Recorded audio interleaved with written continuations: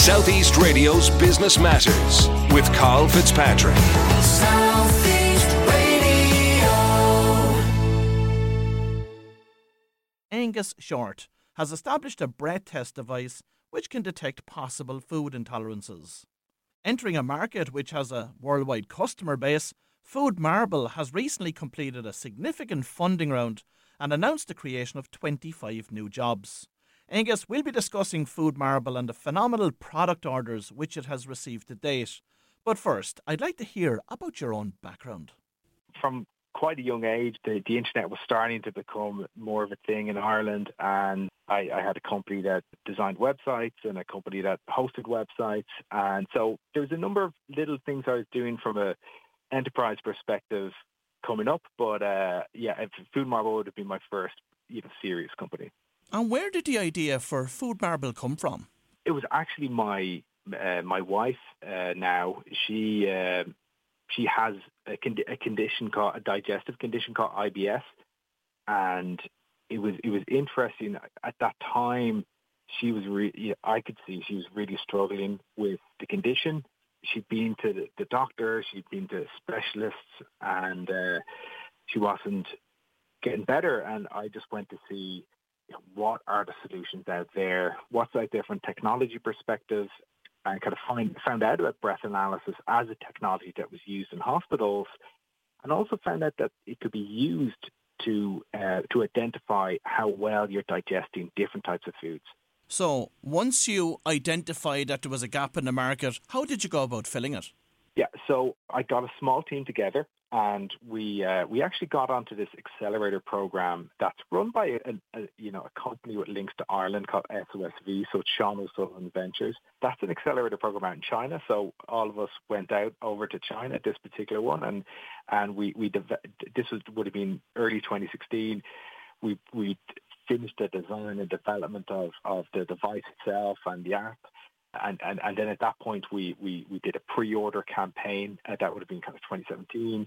And to really see, what is the scale of this? Because we knew there's a lot of people with the problems, but were there people out there who would be willing to, to use a device to be able to guide themselves through the process?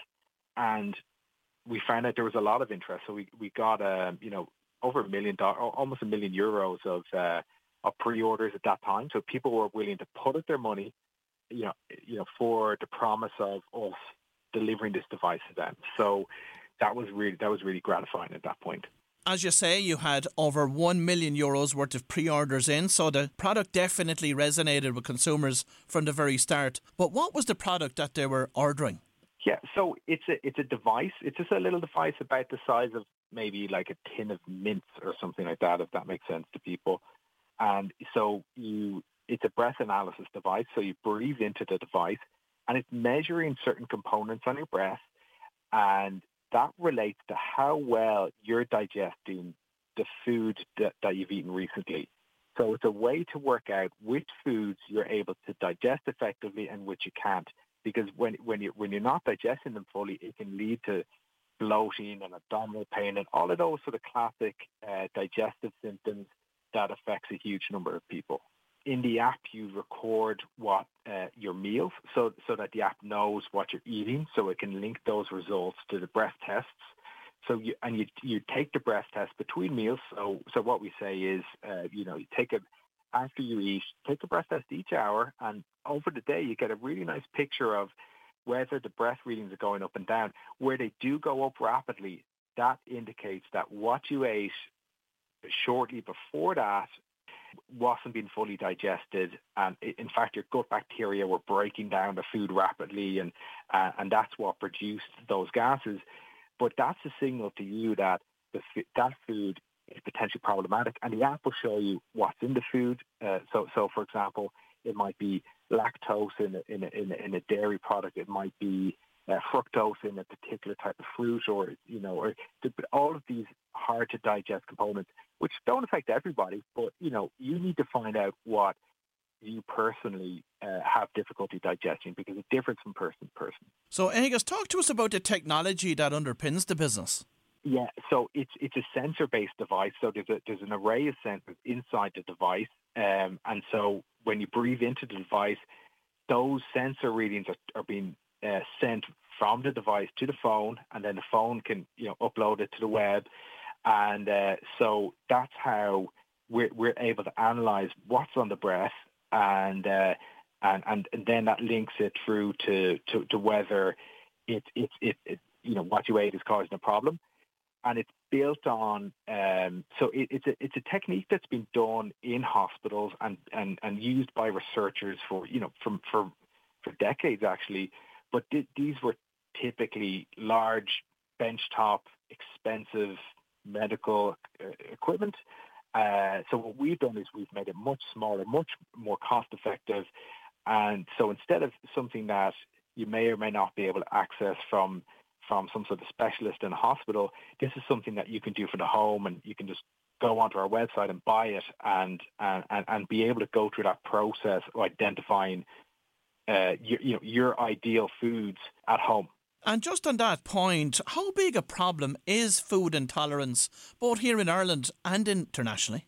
Yeah, so if you take the problem of IBS, which is it's a good clinical classification, which is well defined, that's about 1 in 8 people. So it's between 10 and 15% of the population would have IBS. Now, food intolerance is a broader problem, so it's less well defined, but it's about 25% to 30%. Would have significant food intolerances, but really it's a much larger number when you think of, if you take something like lactose.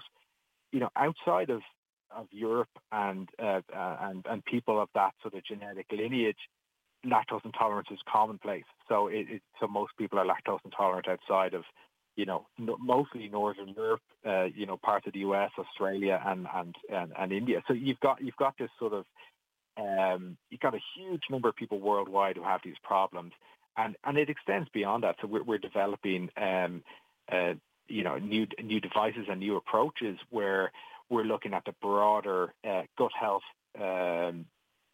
issues and also broader health, because the health of your gut, it influences the health of your whole body, and it influences your mind as well. So really interesting connections between what you eat, your mood, and things like sleep and stress and anxiety. So it's a complex world that we're exploring. And how has Food Marble been received by clinicians? And have you developed partnerships with healthcare providers and practitioners?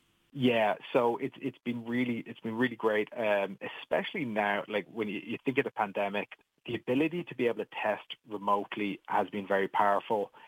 So we're working with clinicians mostly in the US, but the US in the UK as well, and we hope to get more collaborations in Ireland. We've got a clinical trial ongoing at Johns Hopkins over in the US at the moment, looking at a more advanced form of a particular medical test using breath.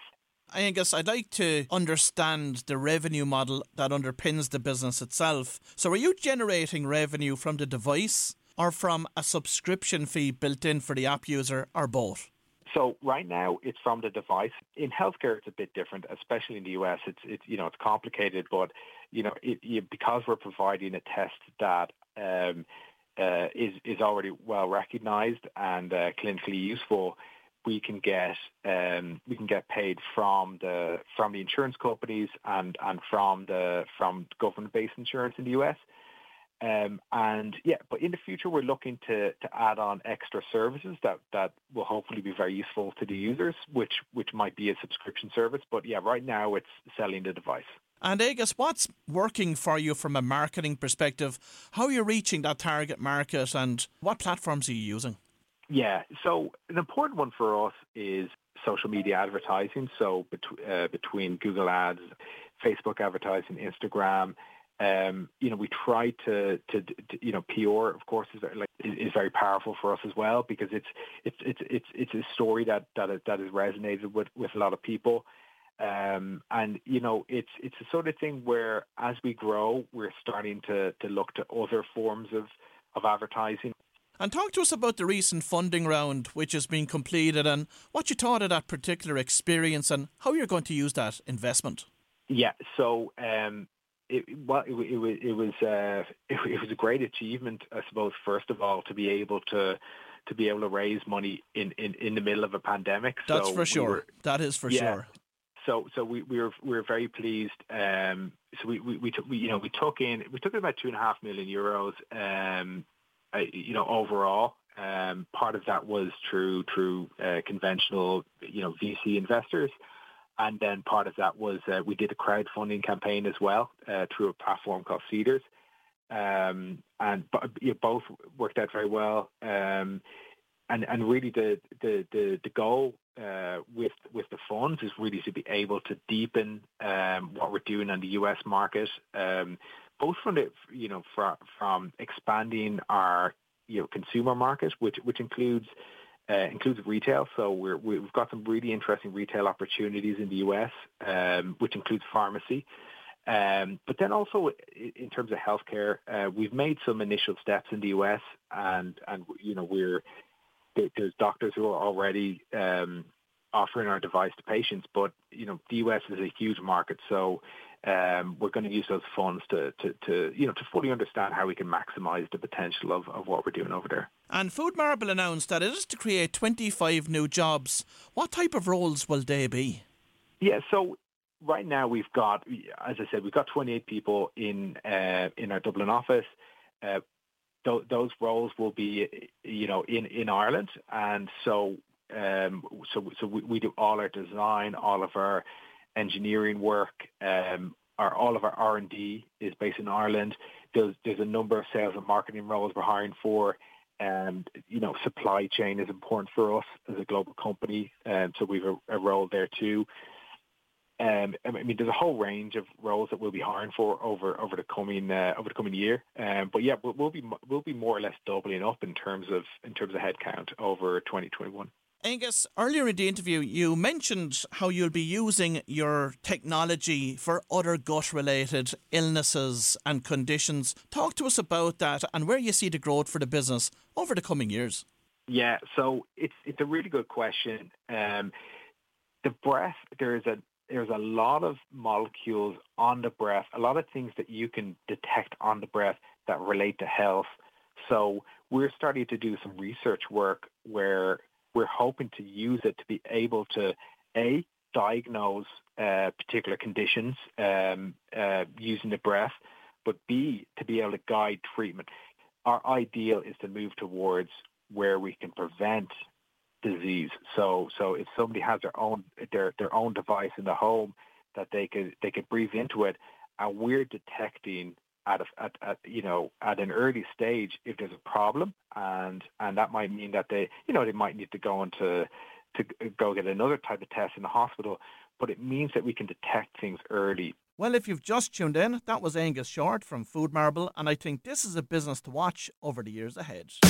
Southeast Radio's Business Matters with Carl Fitzpatrick.